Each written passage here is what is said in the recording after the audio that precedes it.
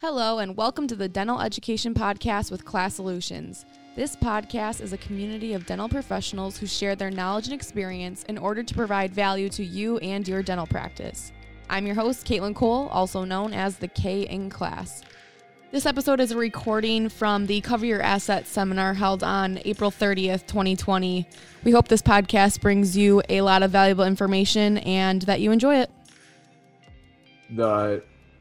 The thing that I know that we're getting a ton of kickback on is the employees that are having issues with wanting to go back because of one, the unemployment, and two, because of the PPE situation.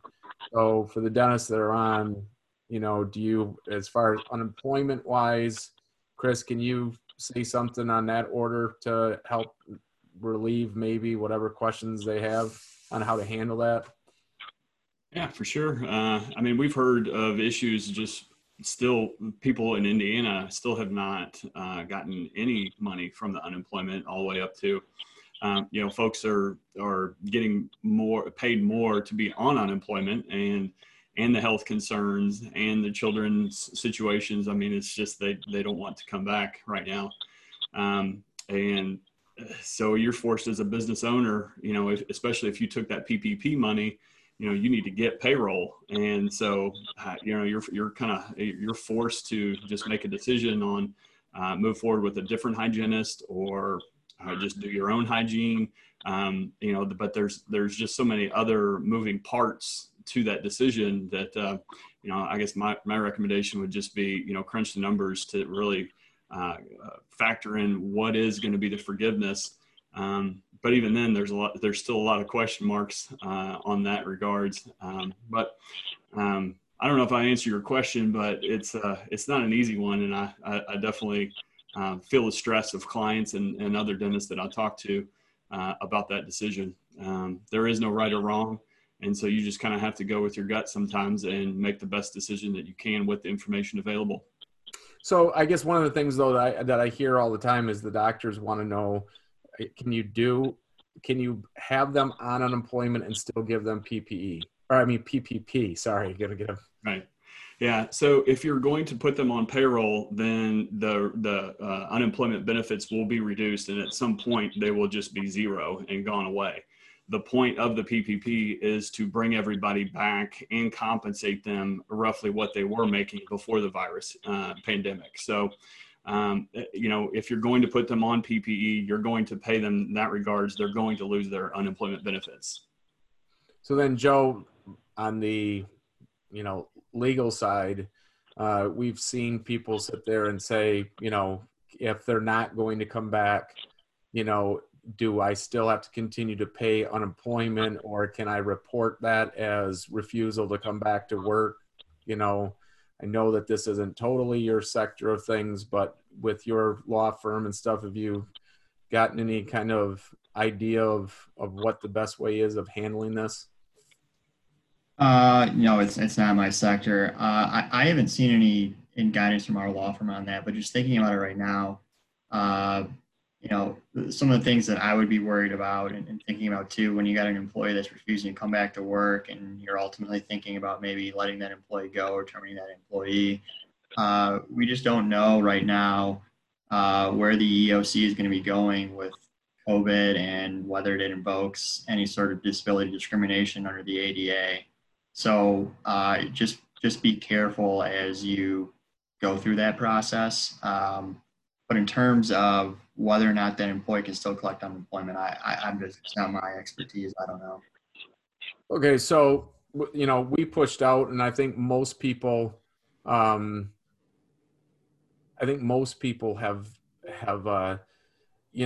seen it one way or the other. But we posted the new ADA, suggestions for PPE and so forth like that. One of the suggestions is, of course, testing all the patients, and then, of course, testing the employees. What's your feedback on that, Joe? Because I know that I had a dentist ask me, I don't want my front desk business people who are doing non-clinical activities throughout the day that he says the minute they take temperature, that's considered a clinical act from a non-clinical person. Is this the kind of, I mean, is there something there that needs to be worried about on that stage or what? So testing patients that come in, I mean, that certainly can be problematic. And just thinking about this off the cuff, I mean, patient certainly doesn't have to accept the testing, but by the same token, the dentist or the employer can refuse to treat the patient. From an employer-employee perspective, I don't know if you guys have seen, but the governor of Ohio recently made a comment that all employers should test their employees every day before work, right? So that's something that certainly invokes the Americans with Disabilities Act, because any sort of medical examination or medical questions being asked, you're going to invoke that law. And the EOC recently issued guidance on, it's titled something like the ADA and COVID-19 and what do you do? And I read that the other day, and some of the things that I took away from the guidance are this. Employers are certainly entitled to ask their employees about any COVID-related symptoms that they're experiencing, but you got to be careful and remember that you don't want to cross into the, quote, disability arena, asking them about their underlying health conditions. The EOC has said that you can check your employees' temperatures, current employees' temperatures, and new employees too, so long as they have a conditional job offer. Again, whether that's going to happen, I don't know. And then if you got employees that refuse to do the testing that their employer wants to do, the employer can send them home and bar them from the workplace, because they have the ability to protect their work environment, and any reasonable suspicion that employee has COVID or COVID-related symptoms is a direct threat to the workforce. So you can still comply with the ADA and send that employee home. Kind of in closing, the EOC, as I said earlier, they still haven't labeled COVID a disability yet, because there's just not enough information out there about that. So there's just, it's an evolving landscape right now. There's just so many different legal issues that are coming up from the employee-employer perspective that I can't stress enough. Just reach out to your attorney if you have one and walk through the process if you have any questions whatsoever. Because the last thing you want to do is get hit with a disability discrimination lawsuit or something like that. Okay. I got a question from Jackie, and she says, I'm in Michigan. My PPE loan was just approved, but we haven't signed on it yet. I'm worried about when I will have to put my staff on payroll when we are not able to work yet. Advice, deny the loan for now. Chris? Ooh, can you hear me? Yes. That's such a loaded question, and there's I mean, it's really, there's pros and cons to each way, and you're just going to have to pick the lesser of two evils. So I'm assuming that this attendee is in Michigan, and so depending on when they're going to come back, I mean, that is going to, if you delay bringing them back off unemployment, then that's going to impact your forgiveness. And there's still language out there that's not clear whether, if you meet the 75% towards payroll threshold, or if you don't meet that, is the forgiveness zero, or is it just prorated down on the forgiveness? We're still waiting on language to clarify that penalty. And so, are you willing to sacrifice the retention credit for the larger benefit of the PPP? And again, I mean, I would just put together the forgiveness calculations and try to figure out, really what is the exact amount that could be forgiven if it were just a pro rata. And then if it's zero, are you willing to, or I mean, are you okay sacrificing that amount if the forgiveness is zero? Does that make sense? It's a difficult question to answer. Yeah, I don't think that, I think, what are your feelings? I mean, since you're doing taxes and you're dealing with the IRS all the time, I mean, I guess my big thing is since there's all we hear all the time is the language isn't clear, the language isn't clear. I mean, does eventually people just get stuck with this, or is there something where eventually the government, after it all kind of starts to iron out, the government will do some other type of situation to, because there's been dentists like Jackie just got hers and isn't quite sure, but I know that we've had clients that jumped on board the second that the site opened up and are talking about that they got the money and blah, blah, blah. And I know that, you know, at the time there was a ton of insecurity of what the wording was and stuff. I mean, just for me, I always look at it as so what happens if they did jump on it right away? Or what happens if Jackie did go on this and now they change the wording or something down the road? Do you find that they have? So do you find that they eventually circle back so that these guys don't have to be too worried and they could, you know, try to make a decision, or what? Yeah. I mean, I wish I had the answer. I've worked with Joe and his team to try to figure out the best solutions, but they keep moving the goalpost, and it's incredibly frustrating, you know, from an accountant standpoint that, you know, we want to provide concrete answers or, you know, a better solution. But the fact is that, I mean, there's just not a whole lot of clarity right now. And it's frustrating because you as dentists are being forced to make decisions today without all of the information and all of the clear impact that it's going to have down the road. Incredibly frustrating. I get it. I share in that frustration. And, you know, unfortunately, it's a risk game. I mean, how much risk are you willing to tolerate and just deal with the consequences down the road? But I guess in your case, Jackie, you know, I would try to extend the closing as long as possible. And I believe that's the 10-day rule from the date of approval until you can, the funds need to be dispersed. And so try to stretch it out that as far out as you can. If you want to go ahead and take the PPP money. I mean, we have really seen all spectrums of this decision, from they're turning down the money and they're not taking idle, all the way up to they're taking both, and, you know, they're just sitting on it, and they're going to gamble that the forgiveness is going to be pro rata versus zero. So I mean, we are literally all across the board on decisions with clients. Well, thanks,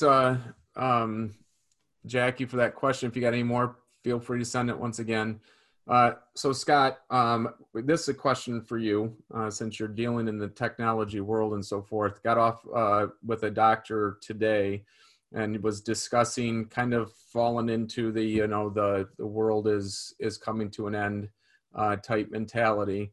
And as I was talking to him, I was trying to make sure that he understood that, you know, one of the big things is staying in contact with your team, stay in contact with your patients, let them know that, you know, you're doing, you know, the certain things that need to be done. And he basically said, how am I supposed to do that? You know, what are some suggestions that you have? Because I of course gave him my suggestions, but what are some of the easiest things that they could do for reaching out to these people? Yeah, no, that's awesome point. So, you know, obviously the dental world in general, for those that don't know me, is very intimate for me. My father was a dentist for 36 years here in the greater Grand Rapids area. My grandfather was a dentist in Sault Ste. Marie in the UP. So, you know, and just obviously, again, very, very important to me. So, yeah, again, just in general for all types of businesses and people, and again, everybody keeping their sanity, right? It's these types of sessions. Hey, we're able to do kind of face-to-face. We're not in person, but this at least keeps us a little bit, you know, normalcy. And so there's a lot of really cool programs. You know, C3, we partner with a bunch of different programs. I think Phil and I were talking about earlier is that you can do video conferencing on. So, you know, whether it be Zoom, whether it be Ring Central, whether it be Microsoft Teams, there's a new Facebook platform that's coming out that's going to be, I think, free for the first 60 days. And a lot of these programs too, again, they're offering it for for free for people to get into it, try it out, let them kind of drink the Kool-Aid, taste it, and understand it. And the world of telemedicine in general is probably a lot of you guys know, is just exploding right now too. I think obviously the dental world is a little bit more unique because, of what the intimacy and things that are involved with it. But again, at least having those conversations with patients, with staff, with whomever, because when we come out of this, we want to try to get back to normalcy. But again, whether it be having weekly phone sessions with your employees, or with having some type of face-to-face interaction with people that have these types of emergencies. A couple of weeks ago, when my son banged his front tooth, he's 4 years old, and he was running around banging his front tooth, and a couple of days later, it looked like it was getting an abscess. So obviously, I had my dad come over and check it out, but then we did a FaceTime session with our dentist too to kind of take a peek and see, all right, hey, let's get out of antibiotics. Let's see what we don't know. It doesn't look like anything too crazy. Let's just keep an eye on things rather than just rushing to the nearest dental emergency place. But yeah, again, the face-to-face interaction and pieces, the tools, the technology tools, they're out there, and a lot of them are giving away the services and things like that for free. Google just came out again talking about their new platform, and so there's a lot out there, and it just identifying what's the best fit, what people like. I use 4 or 5 different platforms for different meetings and calls. I'm doing 50 WebEx calls a week with clients and folks. So it's like you jump from one to the other, and they're all pretty easy to use and manage. And again, like I said, most of them are for free right now, or at least offering 30 to 60 to 90 days, where these the vendors, the manufacturers they want to help out, right? They want to help people have that face-to-face interaction. And again, if it makes sense, to keep that product in 3 months when things are a little bit more back to normal, but at least for the time being, it does a lot to be able to do that on a day-to-day or week-to-week basis. But so awesome. Noah, getting a ton of people once again, now that, some of them have had landlords and so forth, given some forgiveness. But now that we're getting closer, states are starting to open up. Now people are starting to ask me, all right, what do I do in the situation? So, I mean, basically in a nutshell, what opportunities are you seeing that are currently available for, as the leasing spaces available? Are those kind of things opening back up? Yeah, I think that's what we've been occupying our time with while everybody's been at home, is what can you do to conserve and cut costs, and maybe analyzing your lease is one of those things you can do right now, right? So we haven't seen landlords get to a point of desperation themselves, even with maybe giving some rent abatements and things like that. But it is a great time to have a look at it, explore the market, see where rates are. Maybe you're high again, even if you can try to renegotiate, even if it's early, extend your term. There's all kinds of things you can do because the landlord's looking for security too right now, right? So that's what we've been doing, is just analyzing dentist leases and seeing if we can't help them shave off a little bit of rent here or there. Again, we're sort of past that initial wave of conversations with tenants talking to landlords, trying to get some reprieve. I've been advising people, if you can pay rent, keep paying rent. And there's goodwill that comes from that, right? The landlord's always keeping score, guys. So if you can afford to pay rent, keep paying it. If you can't, then I've found that most landlords have been reasonable. But again, have a look at your lease, talk to a professional who knows the market, find out now, if you haven't taken the time before, how it stacks up. Are you overpaying? And if you are, then it's time to have a conversation with the landlord. Even if you're not due yet, if your lease isn't coming up for renewal, even in a year, if you're under 5 years and you plan on being there long term, there could be an opportunity to renegotiate. Just again, the trade-off is that landlord gets that security for long-term tenancy while we're all sort of waiting for what's next. So Daniel, then when it comes to the finances, once again, I had 3 phone calls with Dennis, and they kind of all seem to fall into everybody's kind of category this morning or today. And, you know, doctor is basically on the fear train of what am I going to do with my practice? And, you know, he has said that, you know, I got to start cutting all kinds of things. And he was going to do a project with his house. He was going to do, he was talking about certain things with stocks. I don't know exactly what it was, but I'm cutting all that out. And so what are some of the things just on a financial basis to kind of, you know, some things that they should do just to make sure that, you know, you're not falling into, I think what I see this last week is really starting to pull out the panic people versus, you know, we'll keep moving along. What do you do? What do you do for the panic person? Slow them down. Slow them down and really kind of reassess. And what we're spending a lot of time doing is just forecasting.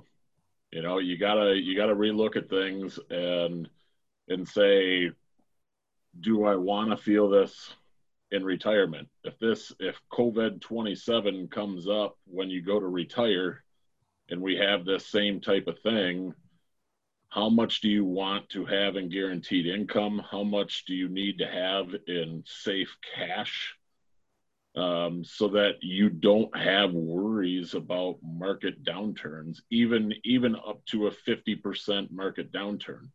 From Northwestern Mutual's perspective, they look at things, they tested their general portfolio out against 500,000 deaths, 50% market downturn, and 0% interest rates from the Fed.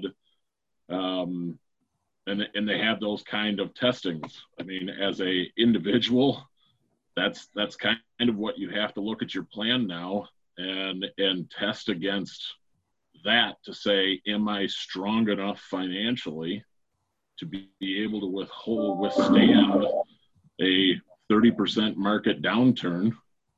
And most of the time it's the people that just have investment strategies that are the ones panicking right now, because everything that they have is in the market and they don't have a 3 to 5 year cash plan.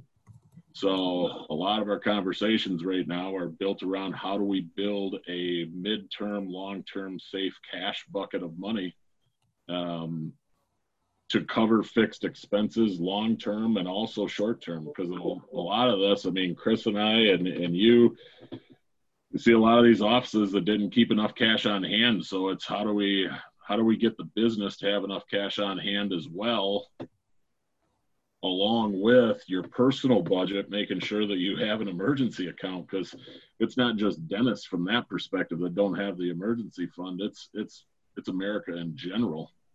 And I would say right now we're strongly encouraging people to get 3 to 6 months worth of fixed expenses put away, locked away in a safe place where you're not going to touch it for this purpose and this purpose alone. Well, it's kind of funny that you say that, because we turn around and, of course, Nancy can attest to this, because when we do our assessments and stuff, one of the things that we look at is a break-even point. Chris, I know that, you know, we talk about back and forth with break-even points all the time with our clients. And it's very interesting that over the last week, I would say that I have had phone calls with doctors. And I would say I could safely say at least 30 different doctors.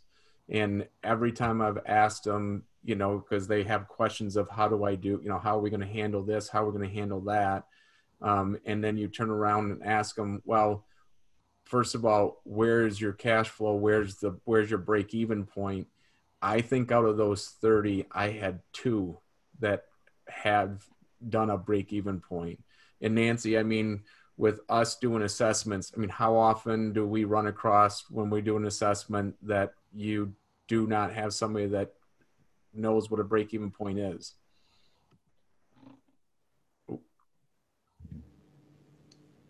Nancy. There we go. Yeah, thanks.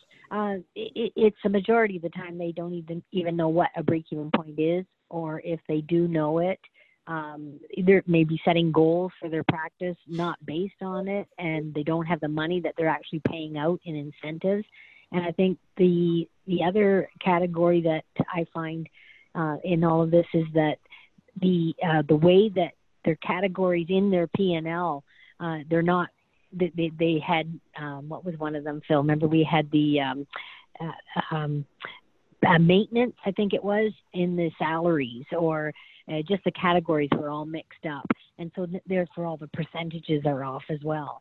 So that's something that has to be looked at, and there's opportunity there to save as well if they're not tracking, where their new patients came from, for an example. And one doctor was spending $3,000 a month on sending out Groupons, these kind of cards that encourage new patients to come to the practice, but he was getting no return on that.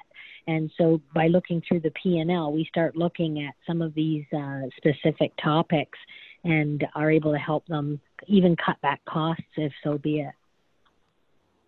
Chris, you got any comments on the break-even point? Absolutely.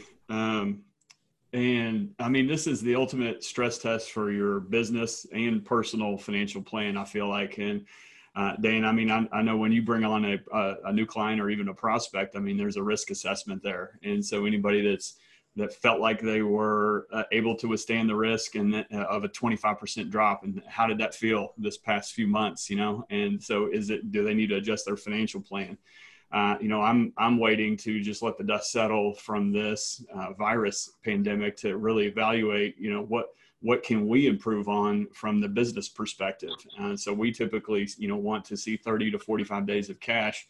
Do we want to increase that to 60 days now? It kind of depends on the cash flow of the practice. But yeah, I mean, like you said, I feel like accounting is really just a linchpin to everything. I mean, we've got to have all this information dialed in so that you can make good business decisions in times like this. And if your accounting just isn't there, or you don't have the data or the ability to analyze your business or cash flow, you're at a big disadvantage.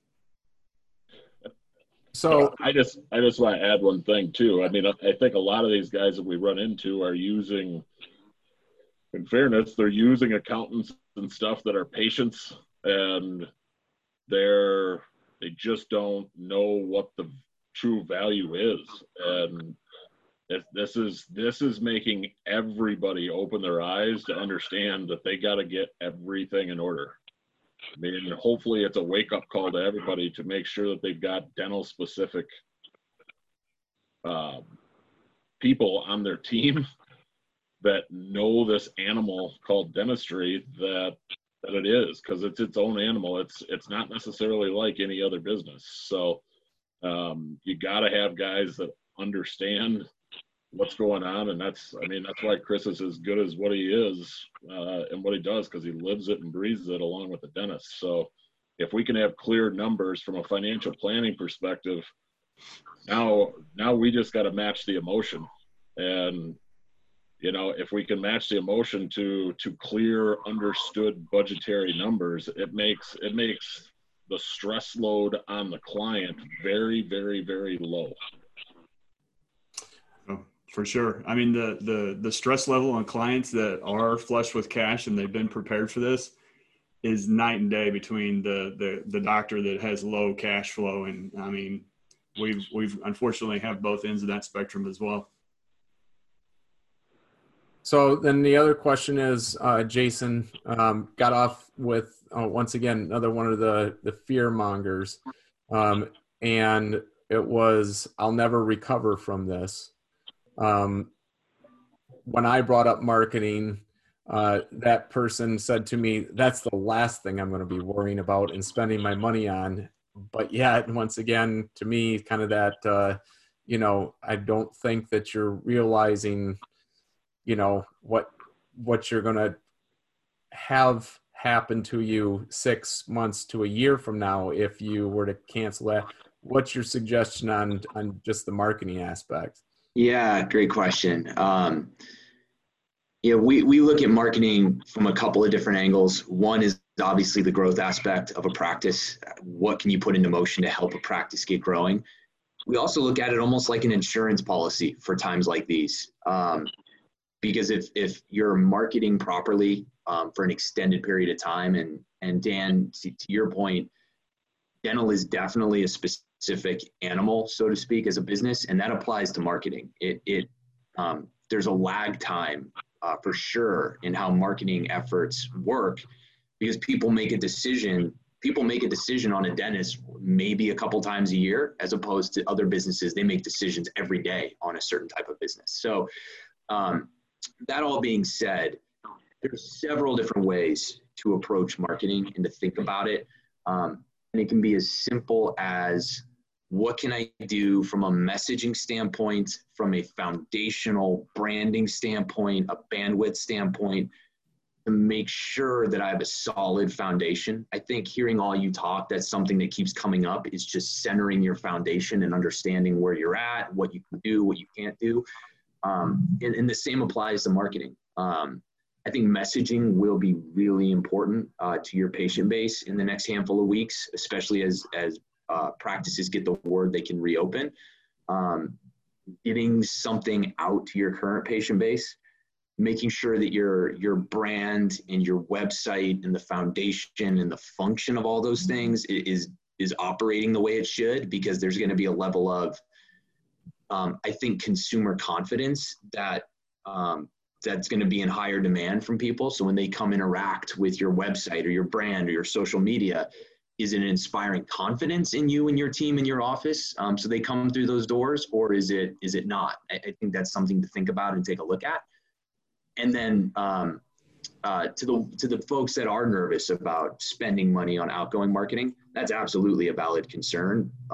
So any sort of outgoing marketing that's being planned or thought about in the coming months just needs to be really strategic. We see it a lot where we have a lot of practices we talk to that are trying to do some serious marketing, but it's a lot of try this for 30 days and no, try this for 30 days. I think moving forward, really having a plan and a reason why you do certain types of marketing, and when are you going to do it, and how's it going to be executed and tracked, that is going to be more critical than ever, I think, moving forward.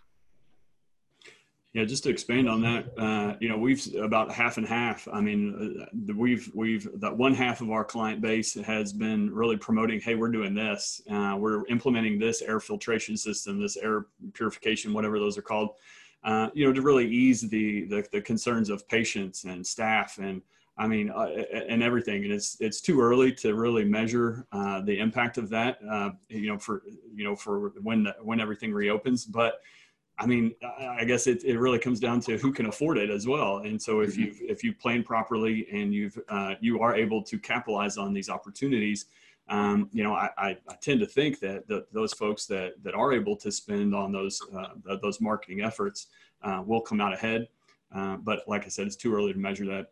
Right. Yeah, I agree that I think it's going to be a little bit too early, but also, Nancy, you got to agree with me. We always say, right, perception is reality. And, right now, what perception are you giving your patient base if you're not reaching out to them, if you're not, giving them maybe the updates or so forth? Because like I said, the doctor I spoke to this morning, his comment was, why do I want to reach out to my patients? Because they're overloaded with all this fear-mongering stuff and all this bad stuff. But yet he's like, what am I going to do besides just turn around and tell them the same thing they're hearing on the news, because I don't have anything good to say to them. And I'm like, well, that's unfortunately, that's not how you want to react to it. It's perception, right? It's like you are doing these things for your patients and you're taking, advantage of that. Nancy, you got anything to add to that? And even more so than that, keeping in touch with your own team. There's some dentists haven't even reached out to anybody, their hygienists, their assistants. What are their fears, so that you can meet and expectations to return to work and make sure that you can meet that. But with the patients, it doesn't even have to be anything about COVID-19. It's just reaching out in a humanitarian way. You know, how are you doing? Is everything okay in your home? So really important for that to happen. I see some dentists, I know one dental office in particular, they have no plan at all. They're just going to wait for the call to open, and then you know what's going to happen. It's going to, it's going to hit the fan, put it that way. Yeah, no doubt about it. So, yeah, I just wanted to add to all that from a marketing, because in Ohio, their practices are supposed to be open tomorrow. So everybody's kind of scrambling to figure out what is their plan going to be to keep themselves safe, their staff safe, everybody.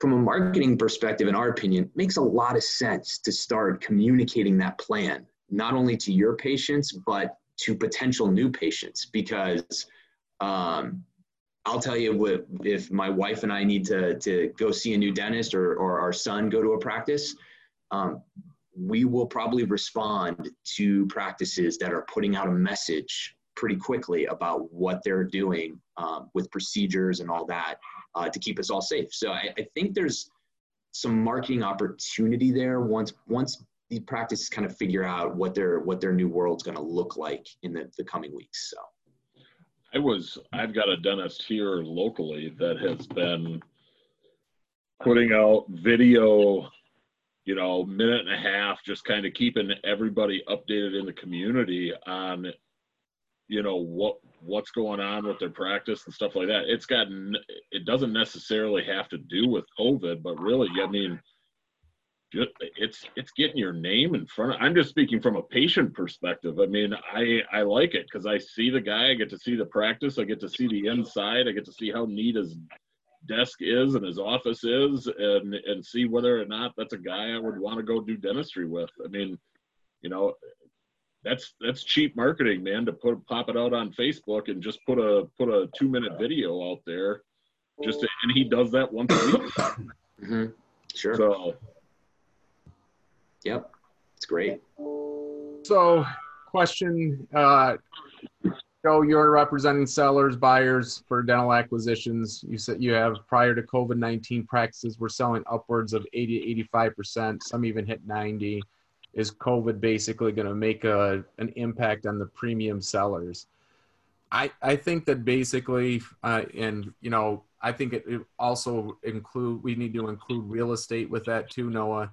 And Chris, feel free to cut in, but my opinion on whether or not the value of a practice is going to go down is still going to be mainly based off of what the practice is made up of. Is the practice financials in good order?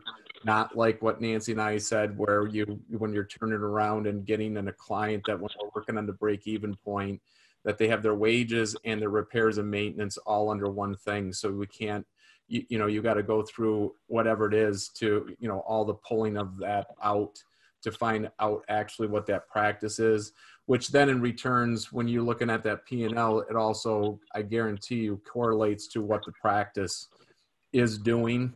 So once again, attraction to the practice, will the value go down? I think my personal opinion is it's going to depend on the bounce back of this COVID. Are we going to, like Ohio is going straight back, right? Where there's talks in other states where they're going to let the doctors come back for a month and hygiene might not come back for, a month to 2. Those kind of things are going to probably, they are going to make a massive impact, as far as I'm concerned, on the practice itself. But I think that it's the kickback that's going to be, is going to be the major factor for that. I know that there's a lot of conversation where doctors are sitting there talking about, I'm selling the practice now.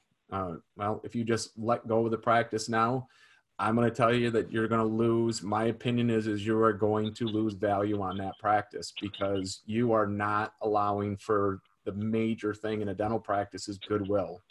If you're going to dump the practice right now, and you're walking away as the way these guys talk, right? I want nothing to do with the practice anymore. You're killing the goodwill of the practice.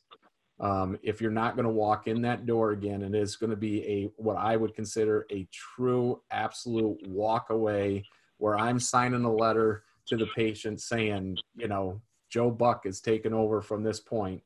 I just, that kills the goodwill. And so that really is going to affect, to me, the price of the practice. As far, Chris, do you have anything to add? Yeah, I mean, I tend to agree with you. It would be ideal to let this settle, but at the same time, we're going to have to see how everybody responds. Are patients going to come back? Are the new protocols going to prohibit the patient flow coming in? I mean, are you going to be able to see as many hygiene patients? And so, but overall, I think if you're a dentist and you find the perfect practice, I mean, there's no perfect practice, but I guess a great practice for you, and you've been searching your entire career, this is a blip in the dental economic world, but I don't know that I would let that prohibit you from moving forward. We do have sales that are in the process, and that, the sellers are giving some concessions, more so now than before the virus, just to get this deal done. And I think the big thing is too is, and then sorry, Noah, then I'll let you mention the real estate, but I think the other big thing too is this comes back into some of the things when it comes to the value of the practice, or what you're going to look at the practice is one of the big things is retention. Like Chris just mentioned too, are all the patients going to come back? So what was the practice before?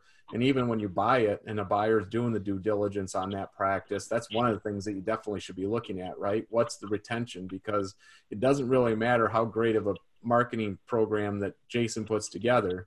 If he's bringing in 40 new patients, a month, or 60 new patients a month, but the practice is losing 45 every month on the back end, then once again, that retention really starts to play a part in the value of the practice, because you're really not closing the back door. But as far as real estate, Noah, do you feel as though anything on that order is gonna change? Again, still wait and see with some of these landlords and sellers. Obviously, if the dentist owns the practice and is selling, I think that, we'll see maybe their level of desperation, if you will, in terms of how they're dealing with the practice. Maybe that would mirror what they want to do with the building. But I'm in a situation right now where I'm working with the buyer of practice who's asked me to help with lease negotiation.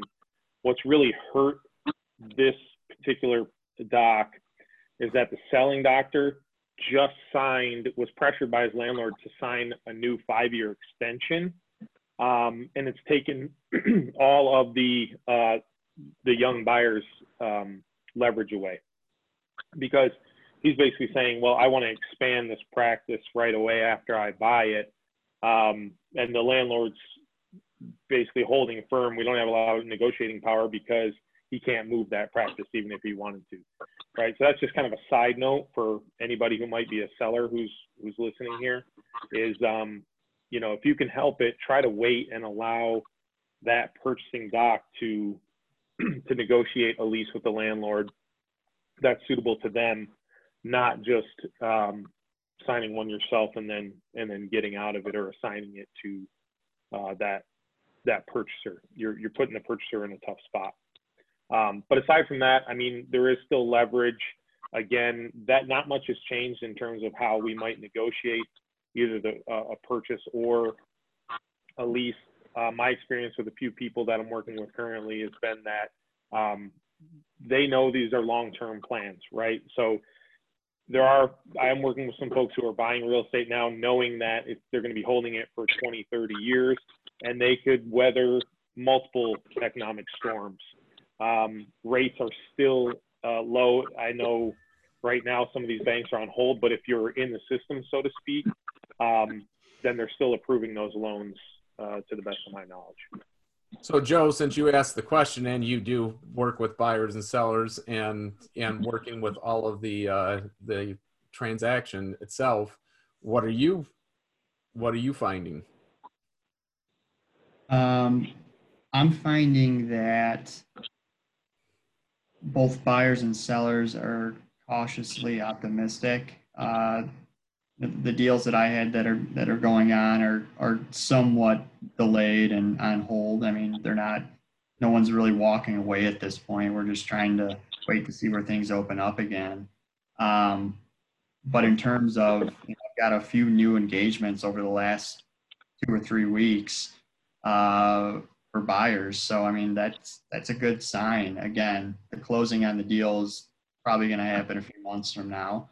But no one's really walking away from this completely, and I don't think that'll change. So then, I guess this is it can be for everyone. One of the questions that I've gotten personally too, and since we're all kind of dealing with the doctors, do you think with this COVID, do you think that there is going to be an uptick in startups? Period. Who wants to start that one? Joe, I'll go with you. It's a good question. I don't know. I mean, I'm still, like I said, a lot of these new engagements that I've been getting are people buying. They want to buy right now. They're not interested in the startup. So I don't know. Noah would probably be the appropriate one to ask for that. What are you getting, Noah? Yeah, I mean, I think, I'm involved with a lot of startups, certainly. There's probably way more startups going on than people realize sometimes, but Swisher might be a good one to ask too. But I think it depends on, are there going to be fire sales of practices, right? Are people, I mean, Phil, those who aren't under advisement of practice brokers and such, who aren't taking any professional advice, are there going to be panic sales and people just saying, I went through a downturn 10 years ago. I'm out of here. I'm not going to do this again. I've heard a little bit of that mentality going on out there, but I think, part of the reason people start up is because they gave up trying to find a practice, right? So I think a lot of that depends on how many practices are out there. Because right now in Metro Detroit, for example, I've heard a number like for every practice that's for sale, there's 15 people vying for it. So what is that going to look like? So I think for half of the people who are starting up a practice, those people gave up on trying to buy a practice because they just lost too many opportunities and said, I'm just going to start. Or then the other half is those who are just entrepreneurs who said, I'm tired of working for somebody else, or this is a dream I had. So the interesting thing will be to see is what do interest rates, what do they do? They're going to maintain, or they're going to go up? How much will the market be affected? Will construction costs come back down because there's less work? I mean, that's the wait and see part of this. Construction costs are so high right now, and it also depends on the practice. Is it a practice that you're going to buy for $500,000 and it needs another $250,000 of equipment and technology? I mean, that's a tough question too. I think it can be case specific, but I'm wondering the same thing. But those are just my thoughts. I guess I am somebody who works with a lot of startups. The ones I've been working with who have sort of pushed pause haven't changed their minds. I think, as I've communicated with them, they intend to sort of pick up where we left off, or they know it's going to be 12 months before their business is open, and they have the confidence that, hey, we'll have, even though it might not be exactly as it was in March when all this went down, there'll be a new normal and people will still be getting, care. Jason, what do you think? Yeah. We're still seeing a lot of docs out. So we do demographic studies. We have this special real-time demographic data we run as part of our marketing, and we do it to help doctors find areas to start practices. We're still seeing a good amount of doctors out there still going through their process of trying to find places to open a dental office. We're still getting a lot of those requests.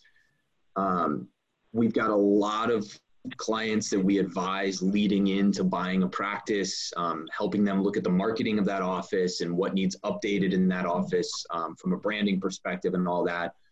We've seen some of those have been delayed. I think that was Joe, you were mentioning that earlier. We're seeing some closings on that stuff getting pushed back a little bit, but nothing's really canceling. People are just, the process of going through is not moving as fast, obviously, as it normally would, and it's delaying a little bit. But projects are still, we're still seeing that they're going to happen, and we're still seeing that practices are going to be purchased, and it's just maybe delaying a little bit. Chris, are you getting any uptick on people asking with just accounting purposes that, should I, do a startup instead of? Right. That's a great question. And we typically don't deal with a whole lot of startups. Mainly ours are just the tenured clients are buying existing cash flow. And not to say that we can't, it's just not, it just doesn't happen for us necessarily. Not that we can't handle it. It's just, we don't deal a whole lot with that demographic. Like Noah said, I mean, I think that it's kind of a wait and see on some of those costs. Are the construction costs going to soften and so forth? And then what kind of tolerance are people willing to take with the unknowns at this point? But those startups have such a long runway, and I myself am cautiously optimistic. I think just the dental industry as a whole is going to rebound. People still want to go see the dentist. It's just going to be, just different moving forward. But I do think it'll bounce back. So I myself am optimistic. Well, we have hit our hour once again, and I want to thank everybody, for all my team members here, my partners, for coming on board and answering any questions. The two doctors that are on, if you guys have any other questions, you can reach out to any of us. And I will sit there and send everybody's emails so that you can reach out to them individually and ask any further questions that you may have if they wanted to be personal. So once again, thanks everybody for joining, and we will talk to you guys the next time in about a month. All right. Thanks, Phil, for putting this together. Thanks. Thanks. Hey, guys. Take care.